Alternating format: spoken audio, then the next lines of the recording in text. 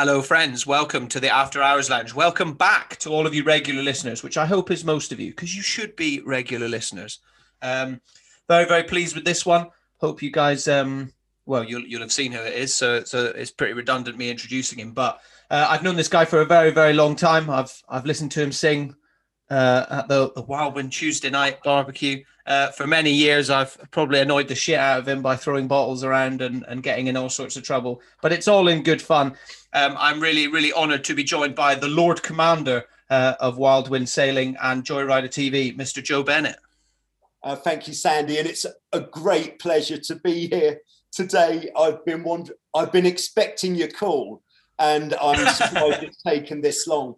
But yeah, it's great to be here, and very excited for what we're going to go through in the next hour or so. Yeah, no, as I said, we just said before I hit record, like, I've got all these people on this list on my computer and I message them. And obviously it's difficult. And it's something I've learned over the podcasting is it's so easy to get caught up in like, oh, I need to message famous people or people that are known, because then loads of people will listen to it and things. And actually, if I go back through my episodes, and I'm 60, you're episode 60. So there's quite a lot of them now. So if I go through them, all the ones that have had the most listens are complete unknown people, It's quite interesting. A lot of people, I think, find they go straight into that. And actually, not that I'm saying you're an unknown person, Joe. Let's face it, in the sailing world, you're a rock star. Well, you're literally a rock star. But I've kind of realized actually getting stories from just these people who live interesting lives. And I'm fortunate enough through the season air life that I've met so many. So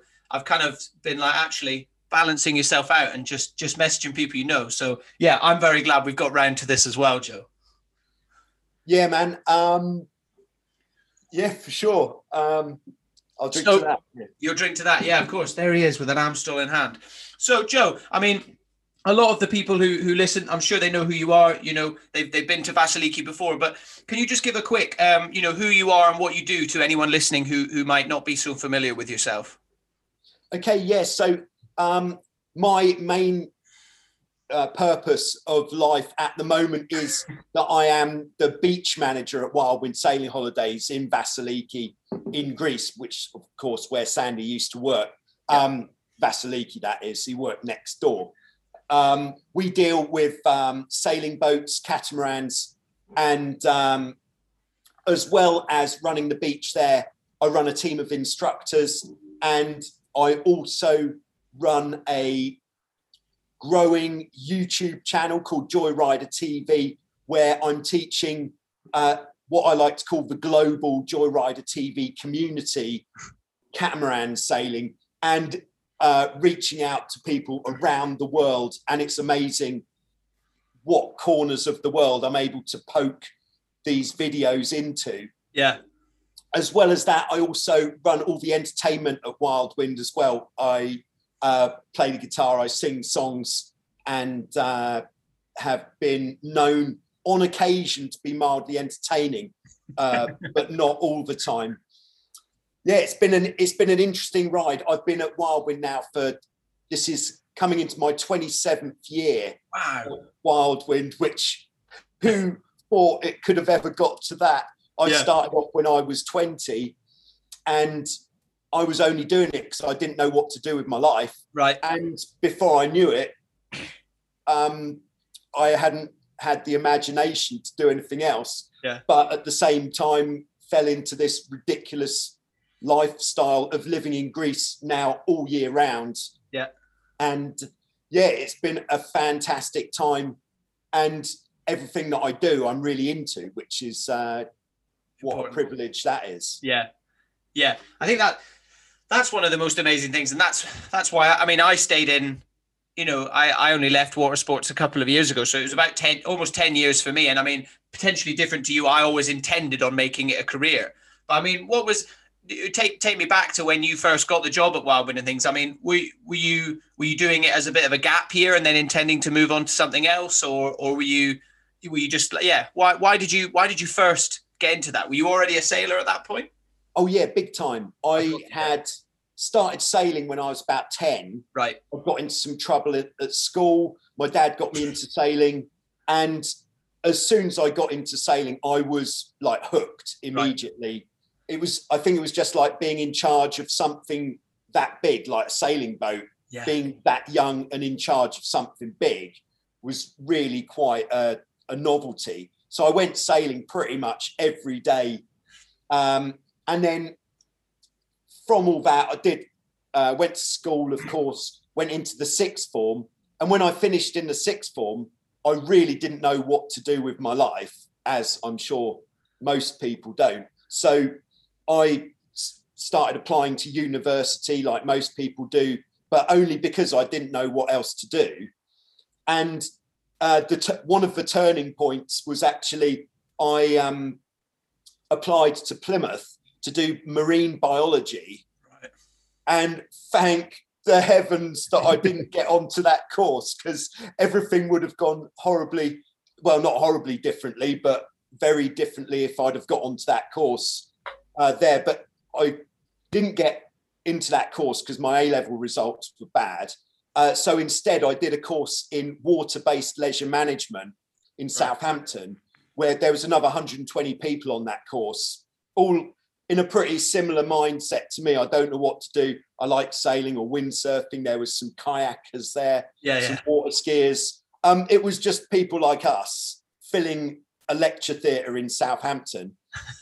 And through them, I met obviously a lot of people who are really into it.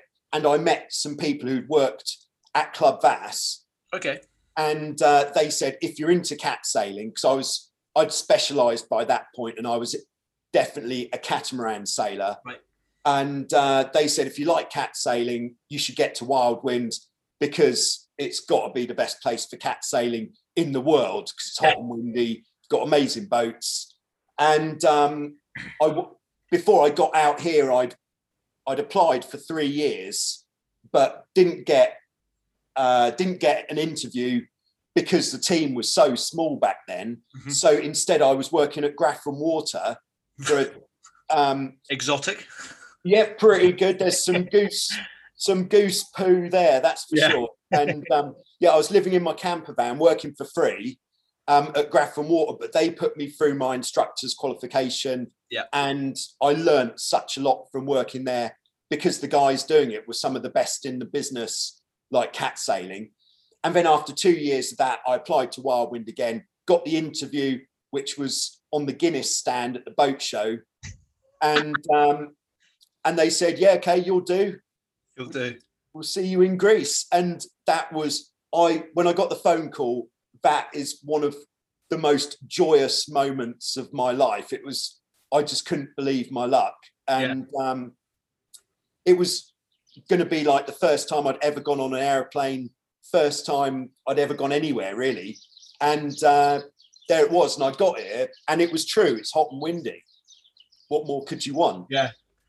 I think it's one of those things, because it's, I guess, interestingly in a certain way, I've got a very similar situation, but that aspect of when you're a kid and you kind of don't know where to turn, and you're like, what do I do? And I guess the best thing your dad, who I also know, the owner of the finest moustache in all the lands, but I guess one of the best things your dad could have done is put you in a boat when you were younger. And it's one thing, I didn't actually really start windsurfing till I was 18. And even then, I consider myself so lucky that I found that thing that I'm like, this is what I love doing.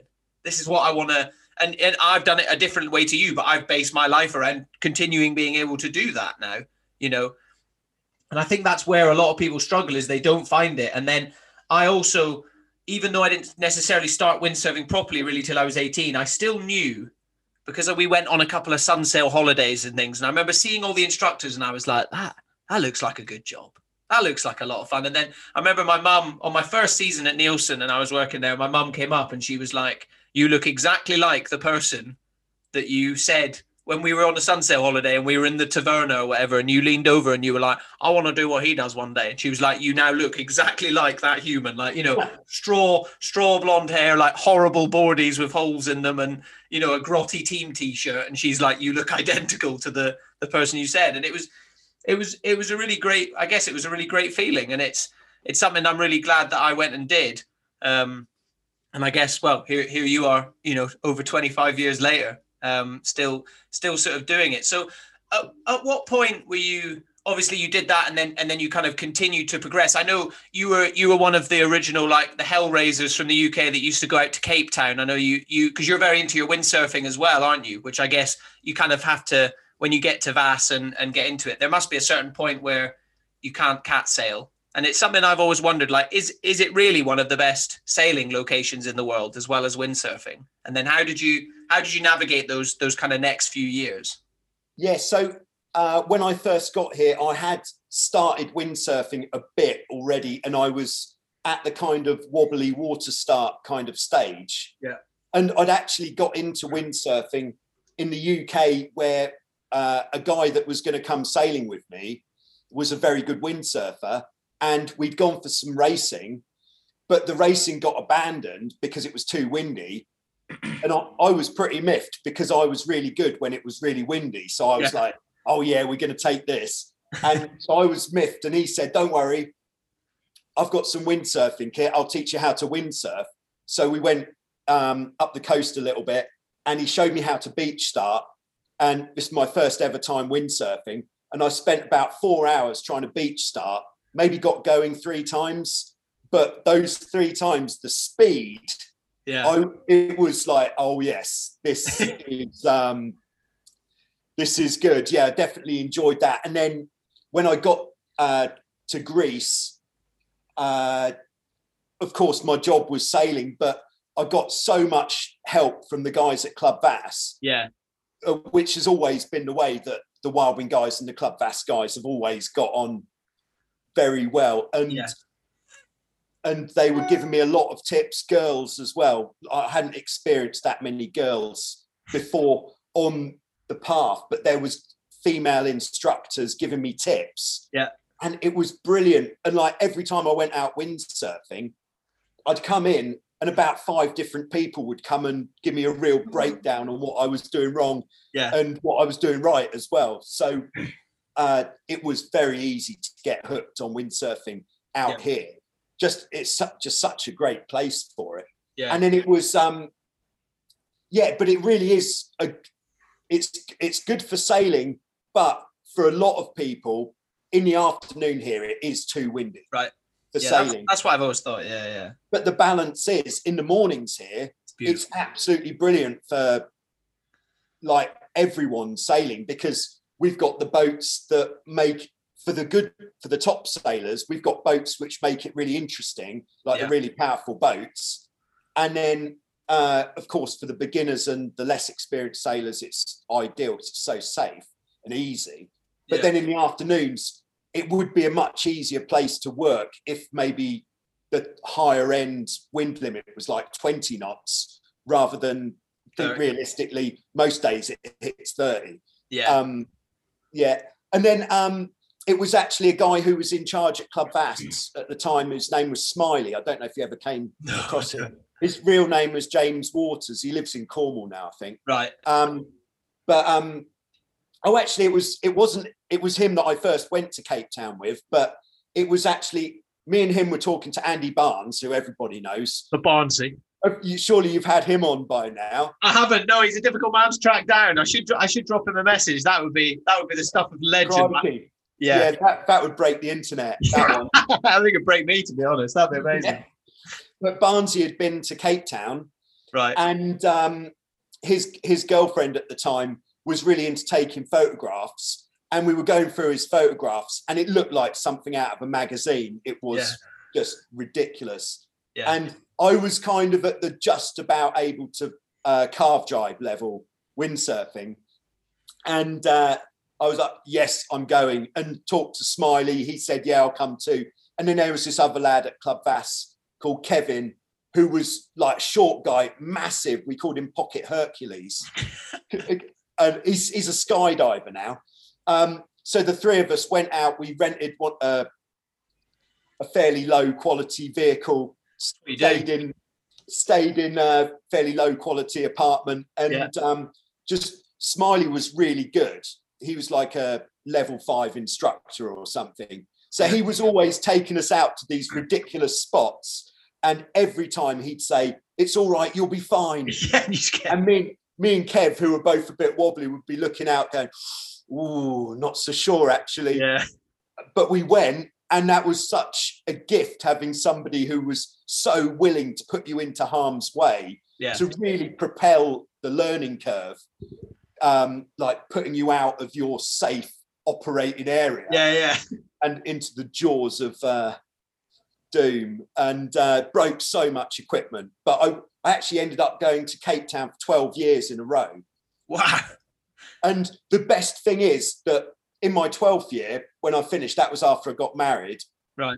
Or I think it was just, because that was the honeymoon, kind of officially. The honeymoon. Didn't see much of the wife.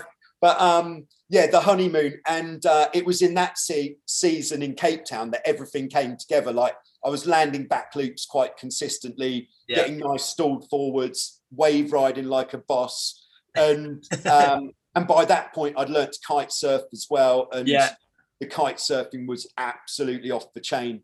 And what's nice, because I did 12 years of going to Cape Town in the winters, I now have absolutely no regret about having not done something.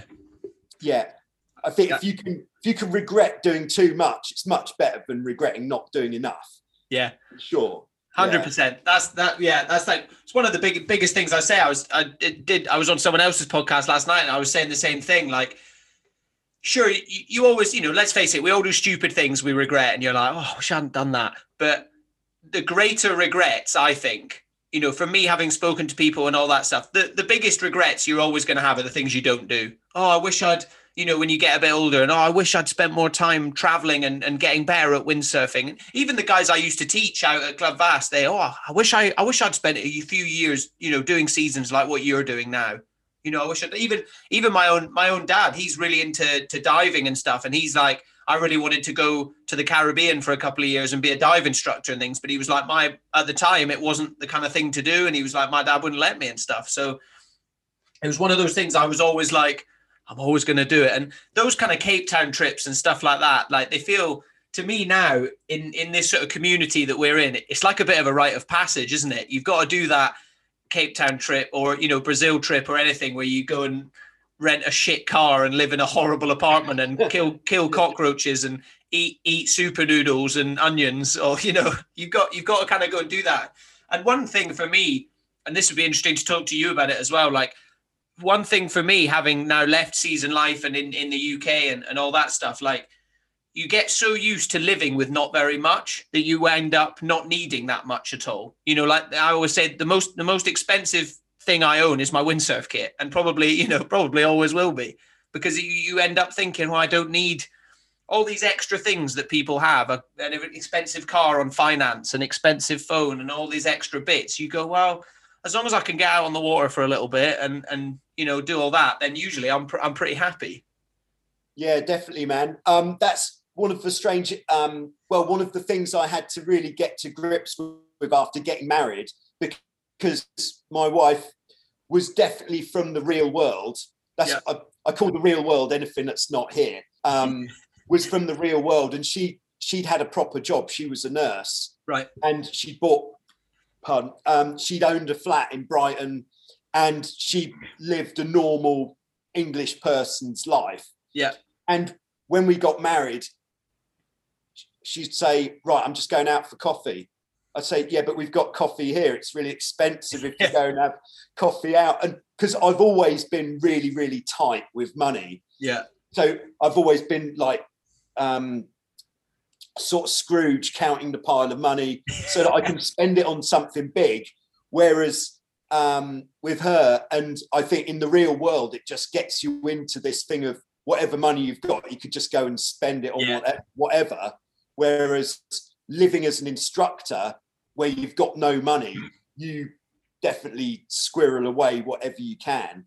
Yeah. But over the years, it's become, and like the same what happened in Cape Town as well, where I started off with nothing, living in squalor and, crusty shorts, long hair. I think it's the length of the hair is actually proportional to the amount of money and stuff that you have. Yeah. As you lose the hair, you get more money and stuff.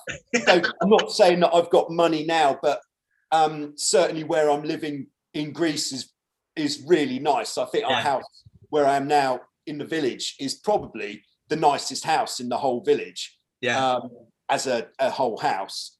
And the same happened in Cape Town, that through the years, I kind of worked out how to work it in your favor, where you rent a big place and then fill it with as many people as you can. And bring everybody chips in. Yeah. And before you know it, you've got a place with a swimming pool right on the beach. And there was some absolutely ridiculous mansions that we were living in. Oh, really? Back then. And we had one place which was right on the seafront, and we had a like a pub picnic table in the front garden. And on the days where there wasn't any wind, I'd just be sat on this pub picnic table playing my guitar. We had an umbrella up for the sun, had just into the kitchen for drinks and what have you.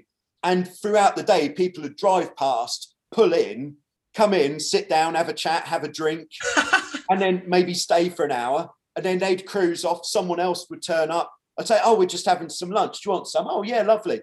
And it was absolutely amazing. And what was really crazy for me as well was I was kind of like rubbing shoulders with the windsurfing royalty. Yeah. Like, which I never thought that would ever happen, that these people I've been reading about in the magazines and seeing them on videos, that they'd be coming around to my house for a drink. And it was great times. And it's like the longer that you do anything and stick with anything, the easier it gets and the more you get out of it. And the same's gone for being here and when I was going to Cape Town as well. And it gets easier as well. Yeah. I think that's like something I've learned, and it's something. It sounds like such a simple, like easy, and almost silly how simple it is. But literally, and the same could be said, sailing, windsurfing, traveling, anything. Like the more you do it, the easier it is. Like literally, that is the way. Consistency. Like first podcast I ever did was awful. First time I ever got on a windsurf board, I fell off. First time you ever sailed, you probably capsized.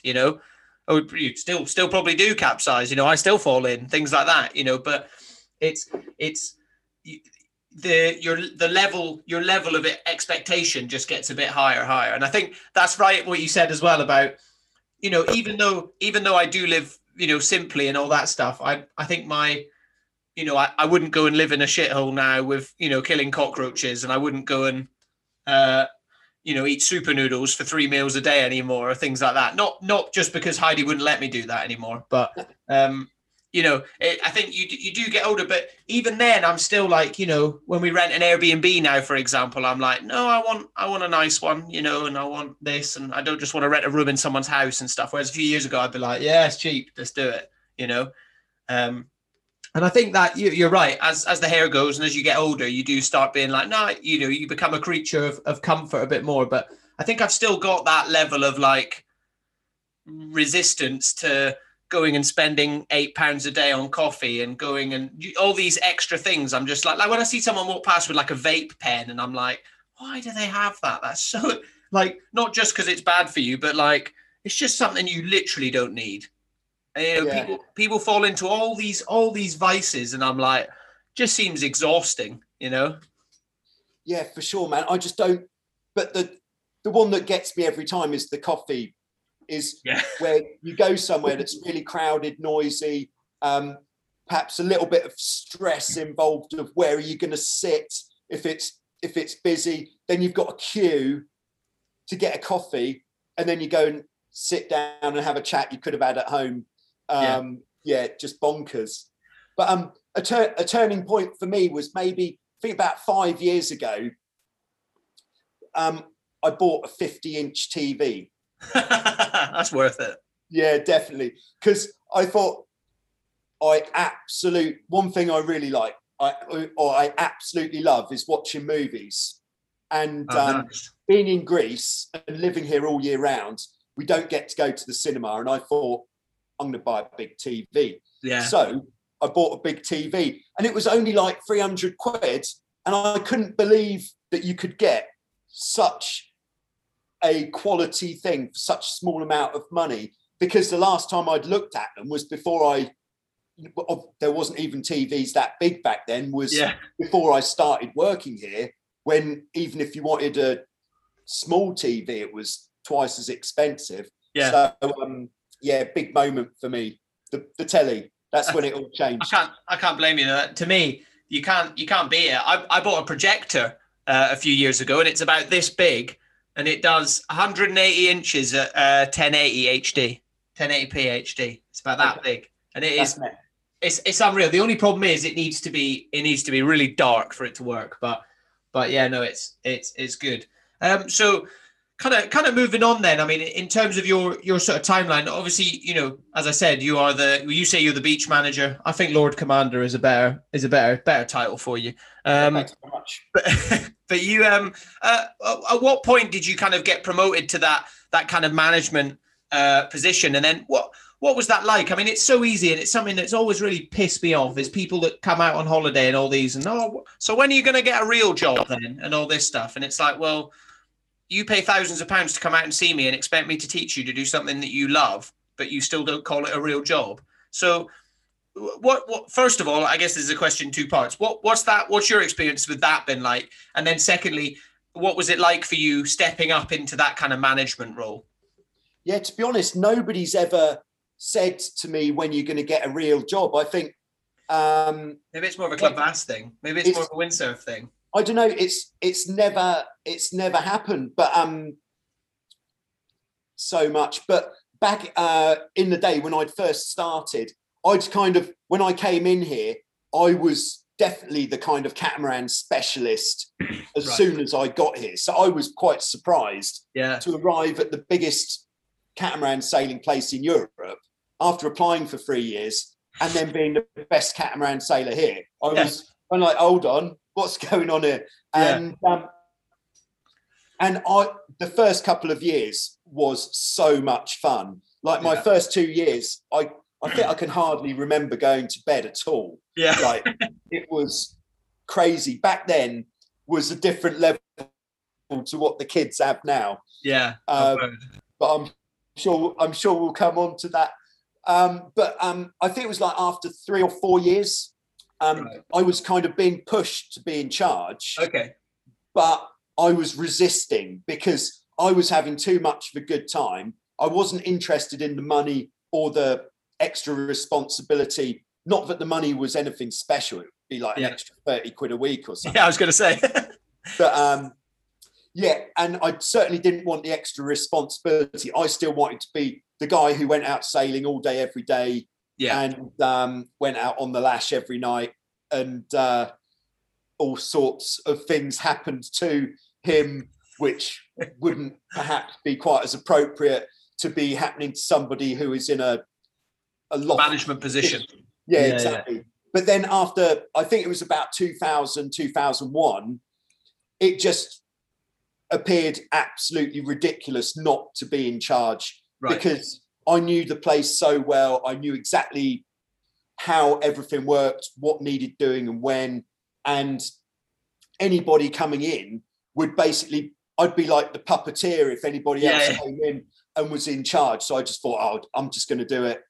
And it was difficult for the first couple of years, especially being in charge, because the guys that I was working with on the beach were still my best mates, the same age as me. And we'd been mates before I was in charge. And then I was in charge of them. And they were the most difficult people I've ever had to manage, because I'd say, all right, do you reckon you could just go and give that person a lesson for the next 2 hours? And I'd get told, no, can't you get someone else to do it? Yeah.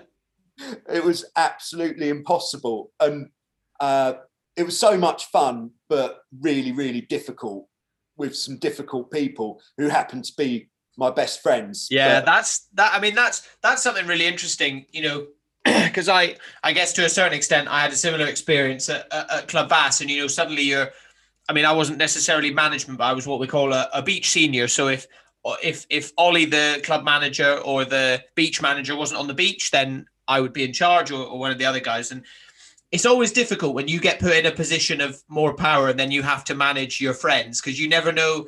It's a tough line to tread, because it's like, well, you need to do what I tell you, but at the same time, you're kind of my friend. So if you want, you can tell me to fuck off, you know? So how do you think you just get better at that purely through experience? Yeah, I think so. And I think it's just like taking your friends aside occasionally away from everyone else and just saying, look, this is my job to get you to do things. If you say no to me in front of everyone else, they're going to think that they can do that as well. And suddenly we've got a full scale mutiny on and nobody is actually doing the work, which is teaching sailing, which is pretty nice work. Yeah. So that's the only way that I got sort of over that kind of hurdle. And then when those guys moved on, for a long time after that, I was really reluctant to get kind of more senior staff in, like beneath me, if you like. Right. Because I was worried I was going to experience the same thing again of just getting told, no, I'm not going to do that.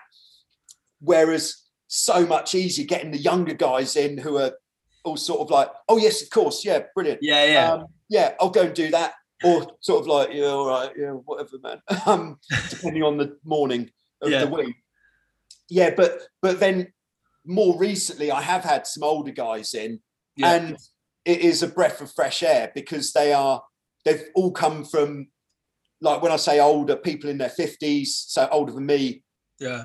And they've come from working in a professional life, and they're doing this as a gap year from life or a sabbatical or something. Yeah. And they absolutely love it so much. And they just will do everything that they can that is within their power.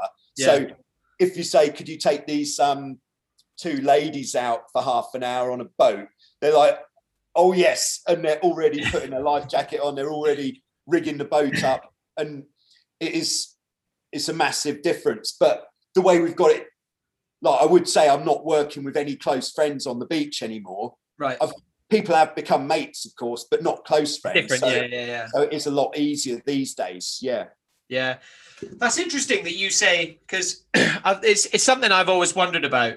Because I know, Wildwind, potentially they do things quite differently to your Nielsen's and your things like that. It's a lot less corporate. It's only one center, it's not like staff training you have to attend before you all go out on season and things. So I guess you've got a bit more freedom than these other kind of larger centers and things. I mean, to kind of operate how you want, basically. But it's interesting that you say, like, so you found it easier having like younger people because they're just kind of subordinates, basically. Yeah, compared to working with your mates, definitely. Yeah, because they definitely will do what you ask them, but more recently, I think in the last 10 years, hopefully none of them will listen to this, but with obviously many exceptions, they seem to have less and less going on. They're all and what, if you know what I mean by going on, like there's, if you look into their eyes, there's a lot more vacancy than there used to be. Yeah. Like back in the day, it seemed that everybody had something about them that made them interesting. Oh, right. God, that sounds terrible, doesn't it? I know what you mean. I know what you mean. Get hung up for this. Yeah. But more recently, there's less and less. And I put it down to the fact that more people are living inside their telephone or their... That's literally, I was about to say that. I was about to say, do you think it's kind of because I'm the first generation that social media was becoming a thing when I was, we were all on, 16, 17. So I guess I was the first generation to start to grow up with social media. But then the kind of generation under me, which I guess are the people that you're talking about, they've lived with social media their whole lives. So I guess it's something that I come back to it so much, social media, because I guess it is such a massive thing. But I think you're completely right. I don't know whether it's people, because of social media, they're so worried about what other people think. So they kind of reserve themselves a bit more, and they don't want to come across as having these quirks, shall we say, if you know what I mean? Like, they like doing certain things or things like that. or whether it's, I always wonder, are they doing that because they're worried about it, or are they just, doing things to be cool? It's interesting, isn't it? Yeah, who knows? It's like if they're 18, then they've probably been on it since they were 12. So that's 6 years of hard programming, which is perhaps taking something else away. That I feel very fortunate to have been, as I'm sure you do, been born when I was born, because I feel like I was at a real sweet spot of the whole of civilization just when like I was born in 75. Right. And by the time I got interested in stuff, it was like, what would that have made it? 1990. And that's when all the good music was coming out. Yeah. I had the 90s where it was like some of the best music ever came out in that decade. And then by the time it was 2000, then I was already well established here. And I think, is that when social media first? No, it would have been later than that, wouldn't it? Yeah, I reckon we're like sort of, 05 onwards. I remember when I was a teenager, we had like Bebo and MSN and all that stuff. And then by the time I went on season, my first season was 2010. And by the time that happened, everything was Facebook, everything. And it was everything. And it is interesting. And even for me, going back through my seasons, I remember my first couple of seasons, like on the beach, no one had a phone. No one had a phone on them at all. A couple of people might have had a BlackBerry, the nannies might have brought it down, but the water sports instructors had no phones ever. Whereas now, if I, and maybe this is a bad thing, maybe it's not, but now, like, you go out to Club Vass and like all the beach staff or whatever, like, sitting down, chilling out in between lessons or whatever, everyone's on their phone. They're all sitting on their phone. So I think it's completely changed even an industry as outdoor as doing seasons and things like that. And there's so much experience going on all the time, isn't there? Whether you're out teaching, you're on the beach, you're talking to people, you're doing this. I think social media and technology on your phone has still infiltrated it so much and changed the way it works.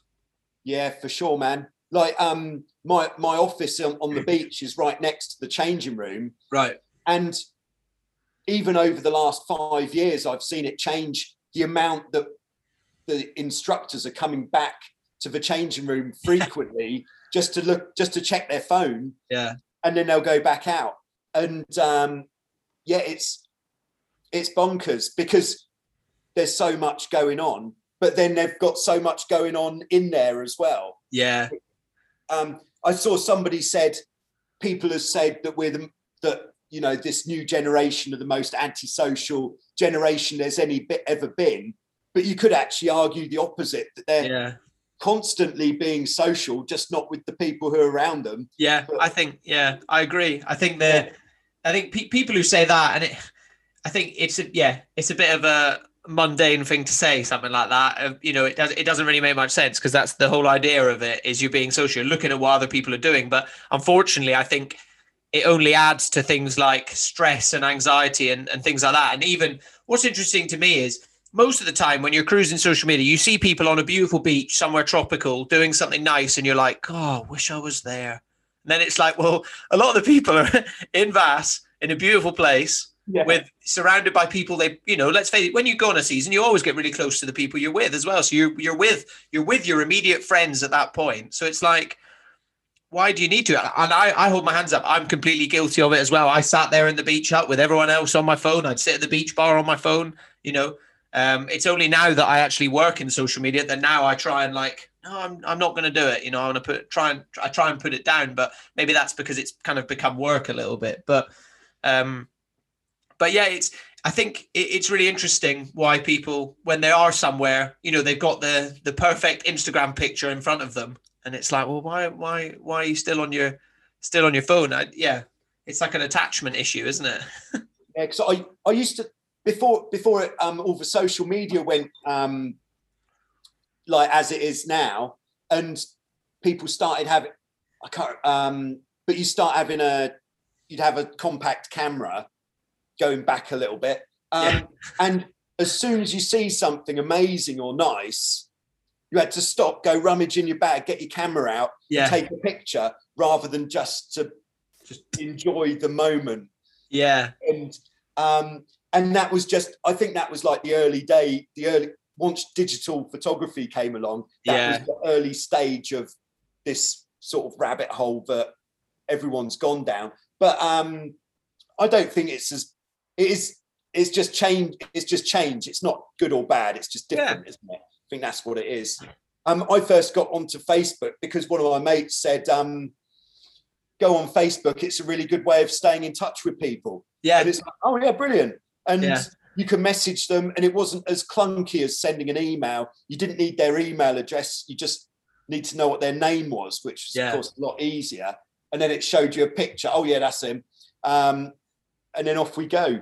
Yeah, I mean, that's the thing. Initially for me, and maybe this is me now showing my age as well, but initially for me, like we went down to like the internet cafe on my first season. You'd all go and I'd sit on Facebook for an hour and I'd just talk to my mum, I'd talk to people back home, all this stuff. And then you'd be like, right, I'm done, and that's that, especially for working in seasons and stuff, because regardless of, as I said, you're surrounded by all these people and you do very much get caught up in what's going on a season, don't you? Like everyone's awful at keeping in contact with what's going on at home and all that stuff. So I think there's good and bad bits of social media.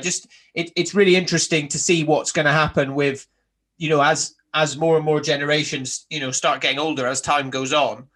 In 3 or 4 years, what are you going to be saying about your new batch of instructors that show up? Are they literally going to be wearing like VR headsets and like, no, I'm not going. Yeah. I'm going to go sailing in my room today. The Google glasses or whoever's making the glasses by exactly. Then. Yeah. So they'll have a heads-up display for everything that's going on. Yeah. You go, oh, what's the name of that customer? You look at them, their name will pop up in the lens. Yes. It'll be all right, wicked. What certificate have they got? I mean, that might be quite good, actually. It'd be very handy. Yeah. Definitely. One of my biggest kind of anxieties at work, which makes me feel socially awkward, is when I can't remember somebody's name. Oh, it's horrible. And when I know that I should be able to remember, maybe they've told me 3 times already, and I can't remember their name, it actually physically makes me not want to speak to them. Yeah. Because I feel really bad that I don't know what their name is. And maybe if there's someone else there, I'm just sort of waiting for the name to come up. I'll just steer clear of you. Yeah. I went through a phase of being like, all right, mate. Hello, mate. How we doing, guys? You can kind of get by to a certain extent. But eventually, you need to learn the name, don't you? Yeah. It's difficult. I've been looking at things on the internet with how to remember people's names, and nothing works. No, I'm usually quite. Actually, I think I've always been oddly quite good at it. But what I hate is when they come. They used to come back the year after, and they're like, Sandy, and I'm like, oh shit, oh dear, and I'm like, it's. But usually they're pretty cool, aren't they? They understand. Yeah, it's when people come back, because obviously I've been here for a long time, and when people come back who haven't been for 10 years, but you really recognise them because before that 10 years, they came every year. Yeah. So they're mega familiar, and you're like, oh, how you doing? Yeah, can't remember. Sorry, I'm really sorry, I can't remember your name. You were here last year, weren't you? Yeah. No, God. Yeah, that must be so difficult. So I mean, going back to the kind of, before we were talking about social media, talking about you kind of managing people and things, and obviously seasons are quite it can often very much look like living the dream, and to be honest, 90% of the time it's living the dream. But there's always bad things happening. There's always a lot of alcohol involved. There's always a lot of people falling off mopeds or anything like that. I mean, what's that been like for you? Obviously, basically, you're like, I'm doing this job because I love sailing and I want to teach sailing. But then, since then, your job's obviously got a lot more, and now you have to deal with all these things going on with staff and with potentially people having a tough time or anything like that. What's been? I'm not necessarily being like, tell me the experiences of it, but how do you go about kind of keeping all the staff happy, kind of thing? Yeah, it is actually, when I speak to the staff, I do tell them that my primary concern out here is making sure that they're having a good time. Yeah. Because of course the staff are out here, they get paid I think we might even be famous for being one of the worst payers in the industry. I didn't want to say that, but yeah, I think so. Yeah. It's not down to me. It's just down to how things are. Yeah. But so because they get paid so little, I really focus on making sure that they're having a great time. Right. But I'm also focused on making sure that they're capable of doing their jobs. Yeah. And it was a long time ago that I actually, probably 10 years ago, that I actually consciously made the decision to stop going out drinking in the evenings. Right. Because every time I'd go out drinking, I'd just be there getting it in the ear all night about, oh, he's done this, she's done that. Oh, really? You know, this, or maybe customers saying, oh, you need to give your staff a kick up the arse, or all this. And at the end of the day, when you go out, you don't want to be getting a load of ear roll. No. So I just thought I'd much rather sit on my balcony, have a beer, 50-inch TV, lovely. That's me, done. Yeah. So that was one way that I tackled it. But I still do. No, I don't. No, I'm trying to say I still do go out occasionally, but I don't. Let's be honest now. Yeah. Yeah, and then sort of it's like keeping them in one piece seems to be one of the biggest battles. There's always been, and I think Nielsen are definitely the forerunners in this, is you're not a real seasonaire if you own a pair of shoes. Yeah, I was up around that. When I worked at Nielsen, it was like part of the culture was, don't wear shoes and all that stuff. Yeah, which is absolutely crazy. Like I've seen over the years, it so many times, either at our barbecue, where we've got the dance floor with pretty lively dance floor, everyone drinking out of glasses or bottles, and then you hear a smash. And sometimes from playing the music at the barbecue, I'd actually stop playing the music, tell the band to stop, and then make a public service announcement on the microphone. Yeah. Everybody, if you haven't got shoes on, get off the dance floor. There's broken glass there. Because I'm just constantly in fear that people are going to be slicing their feet to pieces. And then people go into the village in the evening, like 1 o'clock at night, to go to one of the bars, no shoes, no flip-flops, nothing. And then I don't actually know if they're surprised when they end up in the medical centre, but it is horrendous what people put themselves through for the fear of shoes. Yeah, to look cool. Like shoes are good for any guys listening. Shoes are good. They make you look taller. Put them on. I did a full U-turn. I went from like wearing no shoes for a couple of years, and I stood on some glass in Zeus Bar, and I remember sitting on the toilet in there. Luckily, one of the instructors I worked with was a nurse. She decided, like you were saying about some of your staff, she quit being a nurse and was like, no, I'm going to go and be a windsurf instructor for a few years. And she literally had my leg, lifted up, and she was bandaging me up and all this stuff. And then, I was off the water for a couple of weeks and I felt pretty stupid. And then after that, like now I don't even go out in flip flops now. Now I'm like, no, I'm putting some boots on, or, some steel toe caps or something, Yeah. I've got a standard chat that I give the staff about on the water as well, where, because we've got a rule where if you're going to be driving a powerboat or in a powerboat, you have to wear some sort of shoes, right? Which I believe the windsurfers called Schmen boots, perhaps. I mean, I've been wearing boots windsurfing since 2012. I stood on a bit of coral in Egypt, and it was pretty bad. It was really deep, and I got a pair of boots, and then the foot healed. I took my boots off, and I couldn't windsurf anymore. My feet just flew out the straps. If you look at, I'd say 50-60% of the instructors. The male instructors at Club Vass all wear boots. Boots are quite fashionable in freestyle windsurfing as well. Kind of made a comeback. They have made a I reckon they have. Yeah. But we didn't have to wear them in the boat or anything, but most of us wore them windsurfing.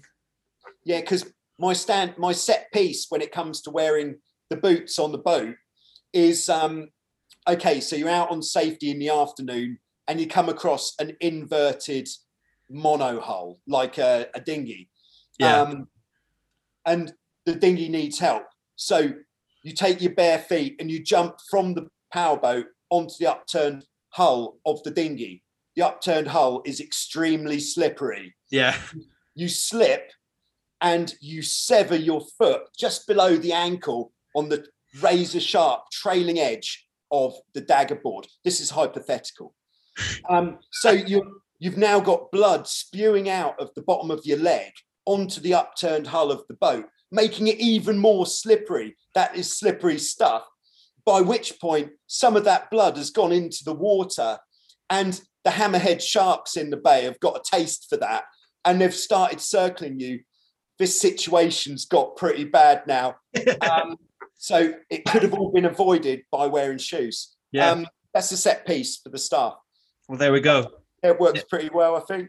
I think, yeah. No, I agree. I'm all for it now. I'm all for it. Maybe it's just me, getting a bit older, and you just realize you're not invincible. That's the thing as well. Most of the Nielsen instructors you probably see out are probably about 18, 19, and they just think the world is at their feet. And it's for me, I remember doing it, and it was kind of a novelty of like, I've got cool long blonde hair, and I don't wear shoes to my work. I don't wear shoes to work, and I don't wear shoes anywhere else. And, it's funny. It's like silly things like that you think are cool. Then actually a couple of years later, and once you get that experience of slicing your foot open or, all that stuff, you're like, oh, actually, maybe there's a reason that we all wear shoes, Yeah, definitely. And just the walking on the roads where it's so hot and your feet are melting to the road. So that's one element of looking after the staff. But then one of the things that I come back to quite often with the staff is, as well as keeping them happy, but keeping them focused on what's important. And that is to think about the guests in a slightly different way, where it'd be quite easy for a member of staff who is just out here to have a good time, do some sailing, get drunk, meet some ladies, and so on and so forth, for them to actually forget a bit about the job that they're here to do. But the way that I see it is the guests who are coming out on holiday, since the moment they booked that holiday, it's kind of like this holiday has been the light at the end of their tunnel that, okay, I'll get through all this rubbish that I've got to do in my life, but I know at the end I've got this holiday at Wildwind. Yeah. And that is what I'm looking forward to. And that is why we've got such a responsibility to the guests coming out to make sure they have an absolutely fantastic time. Yeah. And when you sort of put it in that way to the young staff, they'd be like, oh yeah, okay. Yeah, that makes sense. Yeah, I can see that. And it's not about, for a lot of the people, it's not about the expense. It's just about all right, it's 2 weeks that I don't have to go to work. Yeah. I love sailing, want to go sailing. Lovely. And then, of course, we get the guests. The guests are a large range of people. Some of them are really easy going and become your best mate immediately. But some of them do occasionally come across a pain in the arse. But then the way that I put that across is, okay, the easy guests, that's great, but that is something that you could do with your eyes closed. It's the ones who are the pain in the arse. That is testing your skills as an instructor and as a person. Okay. If you can take them as a kind of, they might come across as a pain in the arse because they're really stressed because of the job they've just come from, or something. But if you can take them, and by the end of like the first day, if you can be having a beer with them, going cheers at the bar, then you've won. And that is motivation for the young to test their skills in turning a pain in the arse into a mate you can have a beer with. Yeah, nice. Yeah, it's such a good way of looking at it. And I always feel so stupid, on this podcast sometimes, like trying to shoehorn mental health into a conversation. But you've just done it for me perfectly, in that, like, everyone is fighting a battle, and often we don't know it. And like you said, and Ollie at Club Bass, he used to say the same thing to us, alongside the message of, happy staff equals happy guests, which I completely agree with. And I think it's something that the big companies have never fully understood, but there is that level of like, everyone is. And some people, like, they might have saved up for like 2-3 years just to come out on this holiday. It might be their honeymoon that they, and the wife might have agreed to it, even though she didn't want to, or the husband, sorry, but like people have worked so hard, these holidays at the end of the day, they're not cheap, whether it's Wild Wing Club Vass, these sort of holidays. So people have worked so hard and all this, and they come out and like you said, that is their time. They're like, this is where I get to be who I want to be. I can chill out. I can drink beers all day. I can go sailing with the young guys that work here, or the young staff. I get to, completely live the dream for a couple of weeks. And it's something that was drummed into me, quite young as an instructor. I had some really good, staff above me, most notably Ollie from Club Vass. And he was always very much like that as well. But I think Club Vass and Wild Wind have always, as you said, they work very symbiotically, but they've always had that balance right of like, if you keep the staff happy, often it does keep the guests happy. But at the same time, I like that. I like that about, viewing it as a bit of a challenge, because often like you do, that's often the danger, I think, with these instructors and things, and they do it so much that you can do it with your eyes closed. You can do it with your eyes closed, and then you get bored. And then you start to switch off, and then that's when you don't want to sit and have a beer with guests in the evening or anything like that, because you're like, well, I'm getting bored of this. I'm fed up of this. You think people constantly need challenging, don't they? Yeah, for sure, man.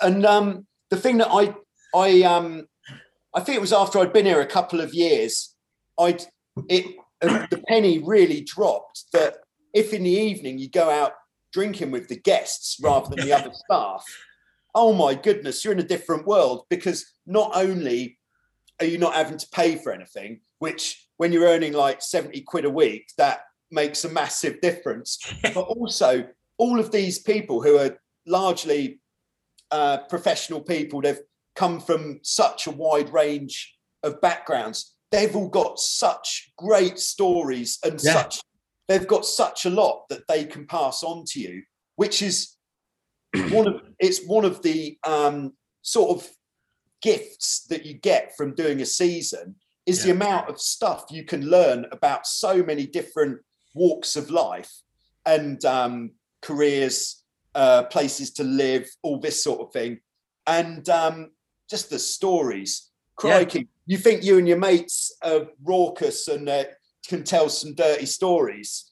You talk to someone who's 40, who's been working in the city. Oh yeah, it's outrageous. Like, oh my goodness. Yeah. I mean, it's I think that's something as well that I learned. But again, there is that, going back to, I think there is that inclusive nature in the kind of clubs that you work at and that I worked at, compared to these larger ones where there isn't much of a vibe of like, let's all get together and kind of do that thing. Maybe it's just because it's a smaller place, so you get to know these people better. But I mean, I remember one of my friends, Ed, this is when I worked at Nielsen and stuff, and he had him in his group all week, and Ed was doing a few seasons, and then he'd done accounting or something at uni, and he wanted to go and get a job after this. And he didn't realize that up until, the middle of the week or something, one of the guys he was teaching was actually the head of a huge accounting firm in London, like a bit of a big dog. So at the end of the week at Nielsen, we used to have to do all this weird, quirky stuff, and you have to make the guests a prize. You make the prize. So you make them, you get a can of Fanta and a stick, and because you were fantastic and all that nonsense. Oh, that's good, actually. We'll use that. Yeah, you should. I thought you'd have that one ready to go. No. Yeah, we would make all the stuff that one. I remember Ed, for the prize, Ed printed off his CV. He went up, he stood in front of the guests, and he was like, "Hi, Graham or whatever," and he goes, "You've been amazing this week, and I think we worked really well together. So here's my CV. Hopefully we can continue." And I think I don't think Ed ended up working for him, but I think he definitely got, he sent him a few contacts, and then he ended up getting work and continuing in his career after finishing, doing seasons and things. And I've always said, I think the skills you get from doing seasons cannot be overstated. Like from learning to talk to people. Like I've taught people from 5-year-old kids to 75-year-old men and women how to windsurf, or how to do it, whether it's even just helping people with their kit and getting them sorted, people coming up and asking you what the wind's doing and all that stuff. Like you learn a level of tolerance and a level of like good manners is a weird way to say it, but it's the only one I can think of right now. But I think the skills you learn, like, you don't learn anywhere else. And I think you go into later life, and maybe it's odd, and maybe it's me being a bit up myself, but sometimes I look at other people and I'm like, now that I've left seasons, and I'm like, how the fuck are you in the position that you're in? I'm like, Yeah. how do you know how are you where you are right now? I don't understand, because you're an idiot, and it is odd. And I think, you literally don't even know how to talk to a human being. Yeah, man, the stuff that you gain from being like you say in a season, like before I started working here, I was useless I think I was pretty useless as a person, to the degree where in my first season here, there was one of the guys was leaving, and somebody actually said, "Oh, why is it that he's leaving and not Joe leaving? Because he's so cool and Joe, he's got nothing." And I was like, "Oh, okay, okay." Then, but from doing this, you just really do learn, like you say, people, but also the public speaking and the confidence with the public speaking is absolutely massive. And that's a life skill. I think you'd probably pay thousands of pounds to go on a public speaking course and still not be as good at it as doing a season. And I think that comes from the fact that you're an instructor of either windsurfing or sailing or something that inside out. Yeah. And that a lot more about it than the people that you're talking to. Even if they're older or anything. Yeah, and there's nothing better than that confidence that will make you feel more confident. Yeah. That confidence will make you feel more confident when speaking to people. I've never had to picture anybody naked or on the toilet while I was doing any public speaking, because I really did feel that I knew more than they did about what I was talking about. Yeah. And that led the way. And then for me, the second part of the public speaking and the general confidence was, there was just at some point, I can't remember, it was in my first season, but I realized that if you don't know something, or if you get something wrong, rather than fearing getting something wrong, I actually started seeking out getting things wrong, and because it was funny. And if I get something wrong, or if I can't think of anything to say, I'd just say nothing while I think. Everyone would start to feel a little bit uncomfortable, but I wouldn't. And then because I wasn't looking uncomfortable, they'd then see it as being funny.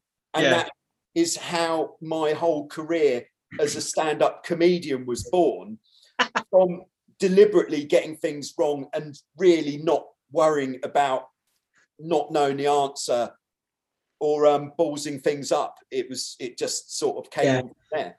I think people put too much pressure on other people to be perfect all the time. And I think it's a bit like me with this podcast. I'm always worried, like, oh, what if I mispronounce something or say something wrong or do this stuff? But I think one of the reasons why it's been so well received, and most messages are like, I really appreciate how real it is and how honest it is. Like, other than we spoke about before we started, that I've only ever edited one podcast. The rest of them, I see all these other people podcasting and they're like, oh, it takes me about a couple of days to get all the editing done. I'm like, sorry?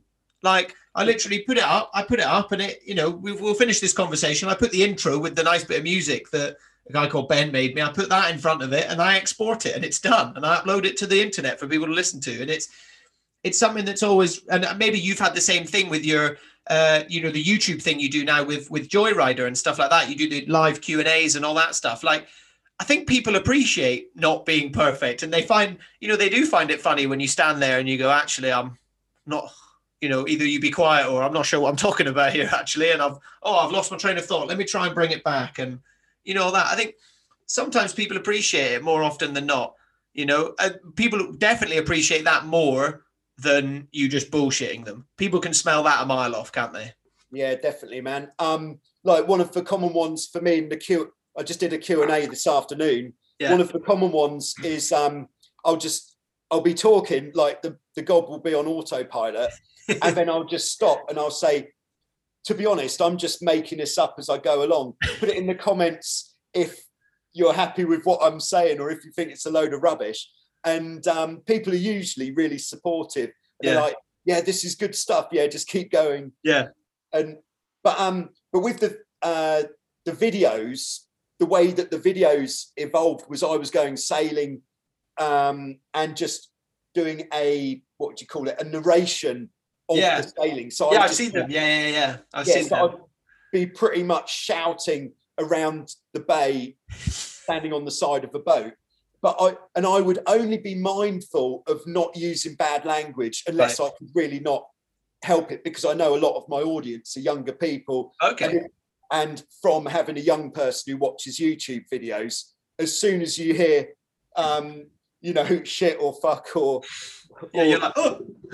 Then the parent immediately says, you're not watching him anymore. Yeah. And, sorry, I might have just swore. It's all right. I swear as well. It's all right.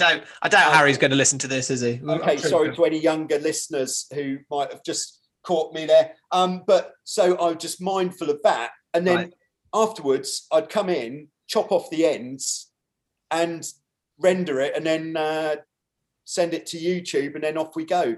And just the zero editing is a joy. Yeah. Whereas I do one video each week. I think I might be going off topic a bit here, but I do one video each week where we look at people's boats around the world. People send me their pictures of their boats, and I put together a video, usually featuring 2 or 3 boats each episode. Just up to episode 95 this week. Wow. It is bonkers. But people send me essays about their boats. Like, it takes me about half a day to read this novel that they've sent me about their boat, and then the pictures, and try to slot it all together. And doing that for a 10-minute video can take me probably about 5 hours or something to put together. I bet. Whereas one of these half-an-hour videos of me sailing around the bay, which would then get 100,000 views. Wow. I don't have to edit it at all. Yeah. Hardly. And but it's this one called Show Us Your Cat, which has built this community that I've got where, because everybody loves looking at other people's boats. Yeah, I was going to say, mental. It's such a technical sport and things. And I mean, again, windsurfing is to a certain extent, but I know sailing takes it to another level. But it's so awesome to have something in your life like that, isn't it? To get an essay from someone, like they've literally sat down and they're like, I'm going to write this, or they may have already written it or something like that. But to have a passion like that, to me, is something so important. I talk about it a lot, of having something that we call intrinsically motivating. So you don't do it because it earns you money. You don't do it because it makes you look cool. Of course, things like sailing, windsurfing do that anyway, but you don't do it for those reasons. You do it because you love doing it, so this guy sitting down. So it's such an awesome thing to kind of create this community and stuff. So, I mean, go into that a bit more. How did you, I mean, I know for years, anyone who's been to Vass will have seen someone with a Joyrider hoodie or t-shirt on and things, but how did this sort of community thing start? And then obviously when we spoke about doing the podcast, you said it's kind of now the biggest, is it the biggest sailing channel on YouTube now? It's not the biggest sailing chat. There's loads of sailing channels that are bigger, which for some reason, all this sort of cruising on yachts, like people going off on adventures, they have like million subscribers, whereas I've got about 17,000 subscribers at the moment. Still good. But it's probably the most well-known sailing channel for small catamaran sailing, like Hobie Cat sailing especially. Nice. And that all came about. It was actually following a Club Vass barbecue. You might have even been there, or it might have been before you were there. Maybe. But whoever was designing the Club Vass clothes that year, right? The clothing said Free Rider, and it had like stripes and a star. And I thought, oh, that's cool. And then they did the special T-shirts for the staff that said Freeloader. And I thought, that's brilliant. And then I thought, hold on, I've got something here. So I thought Joyrider for what we do. And then I got my cousin, he's a graphic artist, and he's very good at it, to come up with a design for me. I put it on some beaters vests, and because back then you couldn't get a decent vest anywhere as well. It's now part of the everyday clothing attire. range. Yeah, definitely. So that's how the kind of name started. And then I'd always been filming stuff just from when I was going to Cape Town as well. There'd always be someone sat on the beach filming and everyone else was out. And then I was filming as much as I could here as well, but not really taking it seriously. But then I had 2 videos that went massive. Oh, really? I had one which had about 200,000 views. Wow. And looking at it now, it is awful. The quality from whenever it was 10 years ago is absolutely terrible. And then I had another one which was actually pretty good, which was one of the guys, Rob, on the beach sailing a laser. That's had like 350,000 views now. Sick. And then I thought, oh, hello. And we started getting some traction, some followers. But then sort of forward wind a couple of years, I've been always very good at maintaining the catamarans as well as sailing them. And I started off just making like boat maintenance videos. And I've seen them. How to put the boat together, that kind of thing. And then eventually I got around to doing the instruction videos as well. But there was one where it all changed, which was I was out sailing with a Dutch lady doing a joyride, and I had a camera on my head. And I was talking to her about what we were doing and stuff. And in the comments, it was just like, absolutely love the commentary, like loads of people saying, love being able to hear what you're talking about. So then the next video I did, we went out with 3 cameras on the boat and consciously talked about, I just shouted about everything that was going on. Like, oh, she's going down. Okay, so I'm going to do this and I'm going to do that. And then I'm doing this. Oh, gust coming. Oh, doing that. Oh, there's Sandy windsurfing. He's out of control. Look, oh, not bad. And then that video went berserk. That got so many views straight away. So, and that's when it really turned to what it is now, to being really popular and successful. I feel like I'm in a very privileged position to have the kind of ear and the eyes of so many sailors around the world that even some stuff that I put out isn't really that good. And there's much better stuff that other people are putting out, which is getting like 50 views. And I'm putting out something that I don't think is that good. And it's getting like 5,000 views. But of course, most of the stuff I put out is absolute solid gold, as you'd expect. Of course. But I think, I mean, because I guess it's a similar experience I can only speak to my own experience of me since I started the podcast. And like, all I'll say is like, it's really cool, isn't it? It's really fun starting your own little thing. And especially when you start seeing it's appreciated. But even if it's not, kicking off and the biggest sailing and millions of views and all this stuff, it's still really cool ultimately, because you're helping people. You know that you're helping these guys. Oh, I now know how to rig my boat better. Or I feel like I got some really good tips on sailing downwind from watching Joe's video the other day. Or, oh, this is something that, Joe's, it gives you, I guess, does it give you the same, because you must get that same feeling that I get when you teach someone a new skill, when you teach someone, for me, it's windsurfing, for you, it's sailing or something, you kind of do get this warm and fuzzy feeling when you can see the elation on their face of like, I've just done something. Something, the penny's dropped, the light bulb switched on, and you get that feeling. Do you get that? I get that feeling now from doing this podcast. When I get a message from someone, whether it's, one of my deeper episodes about mental health, and they go, look, I found it's really helped to, even a guy messaged me the other day and he was like, the fact that you talk about going bald so much has made me feel better about the fact that my hair's going on my head, silly things like that. And they make me feel really great. Does your YouTube channel do that for you as well now? Yeah, it definitely does. What it does, which teaching the sailing on the beach never did as well, is because the people coming out on a holiday, you give them a great time for a week or a fortnight, but chances are they're not going to touch a boat until they come on holiday the next time. Whereas I'd say probably 99% of my subscribers, they've all got their own boats. And I know that I'm helping that person to get more out of that boat, which is essentially like giving that boat the biggest upgrade they could possibly give it, is actually knowing how to use it a bit better, rather than spending however much on a new rudder or something, they know how to use it better. They'll get more out of it. They won't get frustrated. And yeah, I absolutely love being able to help that many people. And what I tell them quite often is they'll say, Joe, why do you keep doing this? And I'll tell them it's because I do feel very privileged to be in this position where I am, living in paradise with this fleet of boats at my command and these great conditions.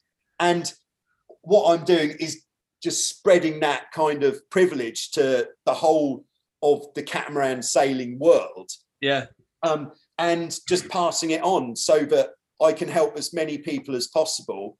And especially the people who are going to get the most out of it, who are the people who've got their own boats or who are going to do it the most frequently. That's for sure. Yeah. No, it's such a great, I mean, you know, we chatted about social media earlier. Like I guess that's one of the great things about, you know, social media and, you know, all this stuff. Like to a certain extent, to me, YouTube is a social media, isn't it? People build their channels and all this stuff. So that's one great thing that's come out of it, is that you've created this whole community. And, you know, you're bettering it. Like we said, you know, people have saved up for years to come on this holiday. These kind of guys might have saved up for years to buy a boat. Finally, I've got a boat and I can spend my weekends going, you know, sailing at the local club with my cat and all this stuff. So you're providing a service, aren't you? Yeah, definitely. And like shouldn't say it probably, but the price of coming out for 2 weeks, you could get a fairly good boat for the same money. And, but of course, you'd probably still have to go to work during the day, and that's the thing. Coming on holiday, it's all about putting your feet up, isn't it? In a lovely place. Yeah. But just helping so many people, it is nice, and I get so much great feedback as well, which I really don't ask for it. But I watch the kind of groups on Facebook, and whenever anybody asks a question, the first comment will always be, "Have you seen Joe's video on it on That's awesome. YouTube? Here's the link." It's kind of like they're all promoting the channel for me, because it really is like a community.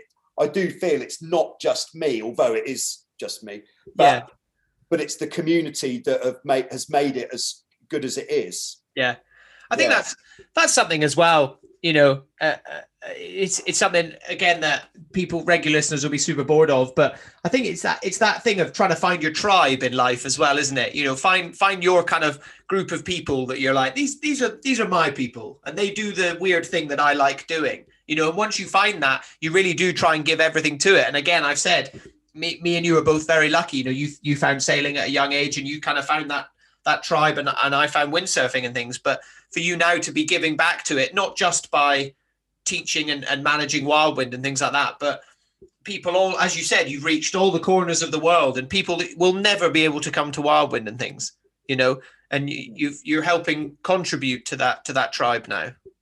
Yeah, one of the biggest things that I've had sort of lately is from the community. I actually got an email from one of the guys, and he said, "I've hooked up with," I can't remember the names, of course, because remembering names is an issue. But he said, "I've arranged with these guys in Brazil, these guys in Moscow, and these guys in California to come out all to Wildwind at the same time." No way. And they've never met. It's only through the videos that they've met, and they've obviously started emailing each other and stuff, sending each other pictures. And they're all going to come out as a sort of blind holiday date kind of thing. Like 8 people from all over the world. It's absolutely crazy. That's insane. But it really is so good, because all these people know each other, but just by their YouTube username mostly. Yeah. It's really odd. That's so cool. That would be, well, I'm sure that'll be a pretty fun week, to be honest, won't it? It'll be definitely, yeah. And I'd definitely be doing some subscriber dinners. Absolutely. Cheese all round. Exactly. Here we go. So just to kind of, I mean, we've been talking for a long time, but just before, one last thing I wanted to kind of chat about. You know, as I said at the start, or maybe I said it before we hit record, but you are a man that wears many hats. You know, you are Mr. Joyrider, you are, you know, Mr. Wildwind and things like that, and you know, all this stuff. But you also, as you said, you're very involved in the kind of music side of it as well. You know, every Tuesday night you have a live band, and it's kind of your band, and you've done gigs in the UK, and as you said, here in Cape Town, you sit and play your guitar and things. Like, I'm the most unmusical person you could ever meet in your life, and I dream of being able to be that person that goes and sits at the train station piano and whips a song out and everyone loves it, and you know, all that stuff. Like, I dream of being able to do that. A guy on my first season, we went into a bar once and there was a piano, and he was like, right, and he was quite a quiet, unassuming guy, and he goes and sits down and just like belts out the piano, and everyone's like, oh my God, you know. And I dreamed of that. But obviously you're super into the music side of it. How did you get into that? Why? What does the music kind of do for you? Because you've already got all these other amazing things you do. What does music do for you? Yeah, I think generally what music does for me, I just really, really love listening to music, firstly. Right. And if I'm ever not in a good mood, which the wife will probably tell you if you were to ask her, is more often than it used to be. Like over the last 5 years, for example, I have more times at home when I'm not grinning from whisker to whisker, where I'm pulling a face for some reason. But if I put my headphones on and I put on a tune that I like, then that's me sorted out. I'll start dancing in the kitchen. Right. I'm not a great dancer, but I will dance in the kitchen with the headphones on. And so, but music is, I absolutely love music, I have to say. And it's like I do come from a very, very musical family. Like, my dad's a musician, my mum's a musician. Right. All my grandparents were musicians. And I was, from a fairly young age, I think my parents were a little bit hoping that I'd go down the musical path and follow in the footsteps. But I really didn't want to, because I didn't like how their lifestyle was. Like, my mum was always waiting for a phone call for the next gig to come in. Right. So I kind of rebelled against it. But along the way, when I went into the sixth form, one of my new friends, when I went into the sixth form, was a guitar player. And he came round to my house. My dad had an old beaten up plastic string guitar. My mate picked it up and he started playing Metallica on it. Sick. And we were into Metallica. And I absolutely couldn't believe that you could play songs that you like on anything. I thought it all had to be like stuff you didn't even know how it was meant to go. Three Blind Mice. Exactly. And I'd had piano lessons and stuff when I was younger, and I really didn't like it at all. Right. And then he showed me how to play, I think it was One by Metallica. Yeah. And I was absolutely hooked. That was it. I spent all my time when I was at home playing the guitar. My mum actually sorted out some lessons for me to start off with. And then when I came out to Greece the first time, there was another guy here whose name was Egon, because his name wasn't actually Egon. He was Joe as well, but I called him Egon because he looked like Egon out of Ghostbusters, as you would. But he played the guitar as well, and I played pretty badly, but I was into it. Yeah. So that's when the barbecues first started. We both would sit on, after everyone had eaten, we both sat on beer crates with the acoustic guitars. He'd say, "Do you know this one?" I'd say, "No." He'd say, "Yeah, it goes like this," and we'd learn it live. And shout it to the audience. And then I'd say, "Do you know this one?" He'd say, "No." Same thing, but from the other side. Over the years, that has escalated up to, I think the peak would have been in 99, before the pandemic, when we were still allowed to have a jolly old knees up. Where the barbecues, people would come down from all over the village. Mate, I don't know how many people, but must be like 300, 400 people, maybe absolutely rammed. And it was just an amazing thing. And that is one of the things that's kept me coming out here so interesting, is to have the sailing during the day and then the music in the evenings. And over the years, I've had to play with a lot of different people. I've become reasonably competent at playing the guitar. I've had a lot of people come out and show me bits and pieces. So I've started accompanying other people. Yeah. And then after quite a few years of accompanying other singers, I started thinking, I've taught so many people to sing this song. I reckon I could probably do it better myself. So then I actually, in private, tried singing some of the songs. I went, yeah, actually, that's a lot easier. I don't have to practice with somebody who wants to go through it 50 times before we can perform it. Yeah. And then I started singing the songs as well. And it's given me so much more freedom. And so in the winter, I spend a lot of time listening to the radio, just thinking, is that a song that I could do? Will people like that? And then I'll go about learning the song. So I've got new material for the next week. Yeah. Coming up, or for the next season coming up. Yeah. I guess, it's just it's another string to the bow to keep it interesting as well. And I guess, as you said at the start, you know, and you talk about this as much or as little as you like, but you know, sometimes if you find you're having a hard time, I guess music for you is that kind of escape, isn't it? It's that, right, oh, this is what's going to get me out of my funk, or my bad day, bad morning, you know, whatever it is. Yeah, sometimes it is funk that gets me out of my funk. Funk very regularly gets people out of funks, I think, doesn't it? Yeah, definitely, man. And there is a little grey area where funk crosses into disco, and you've got to be careful in that area. Yeah. Like you've got Earth, Wind and Fire and Kool and the Gang. But if you hit Kool and the Gang in the sort of 70s stuff, then it's more funk. But as it goes more into the 80s, then you're looking a bit more at disco. And that is a fine line that one must tread on this journey. And who knows where you might end up. That is a line that I will leave you to tread, Joe. I just want to be able to go and stand there and be a bit silly and have a nice time and listen to. Yeah, that's a line I will let you tread, Joe, because as I said, I'm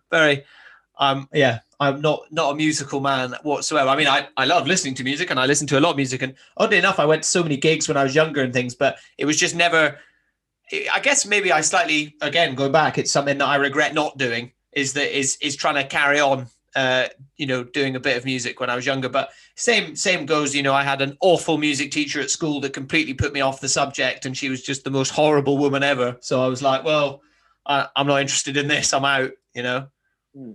Yeah, the thing with music is when you're into music, playing it, you've never got any time, because all of your spare time is taken playing something. Yeah. And I've got this real problem where if I hear anything, any genre, and I think, oh, that's cool, I can't just listen to it and enjoy it. I'm like, all right, I've got to go and write a song that's similar to that and record it.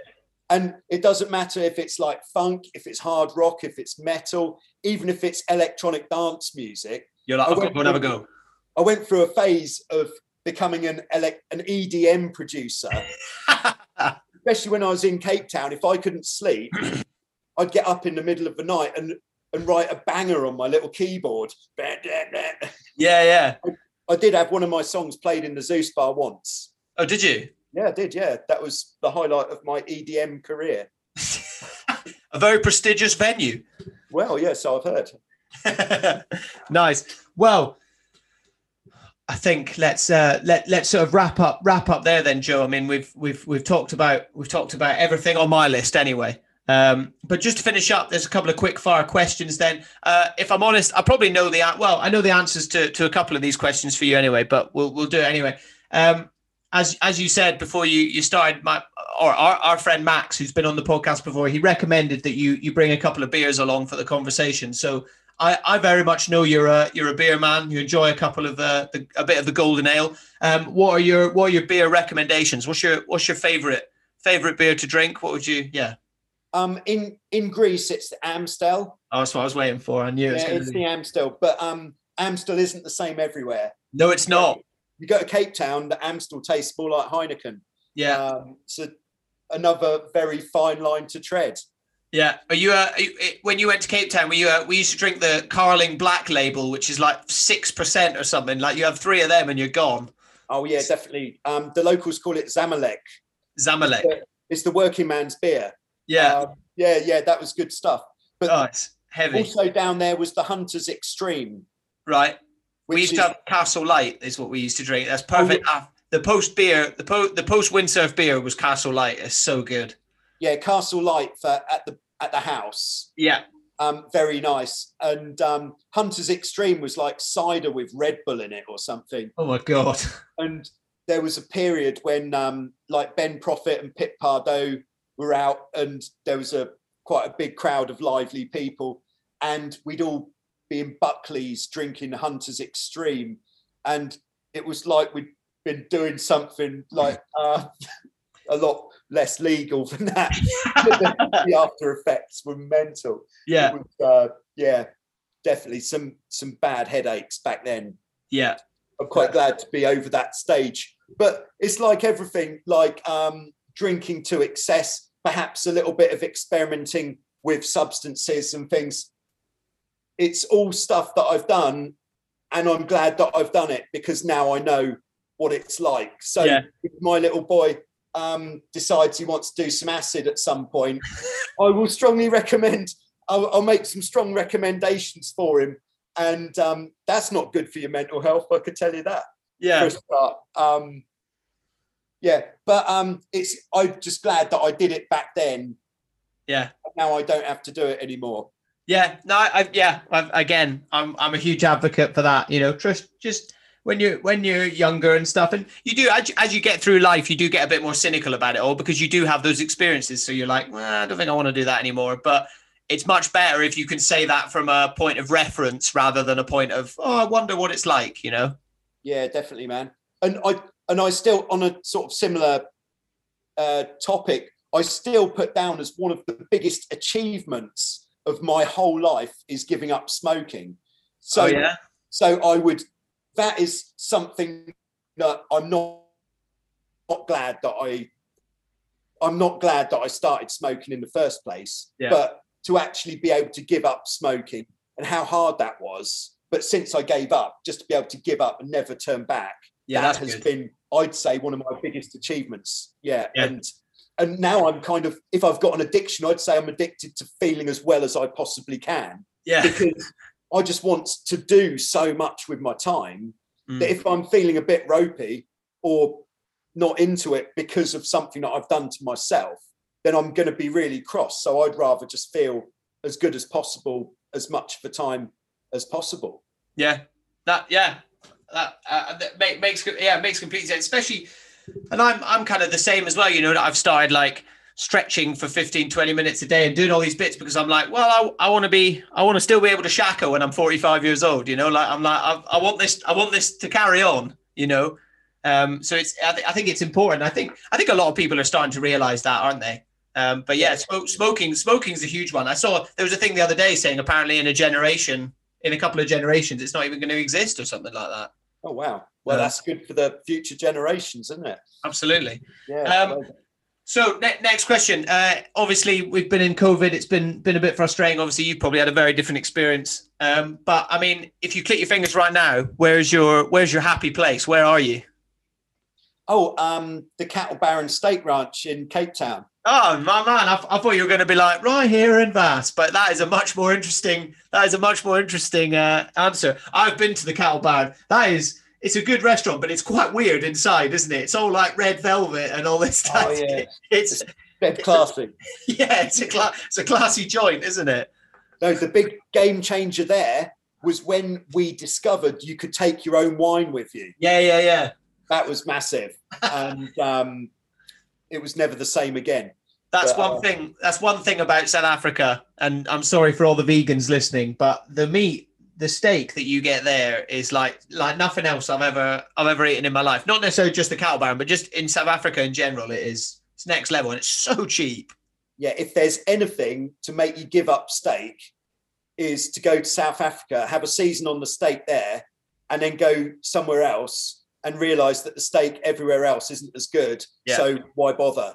Like I don't think I've maybe had, since 10 years of not going to Cape Town, I've maybe had a total of 10 steaks. Yeah.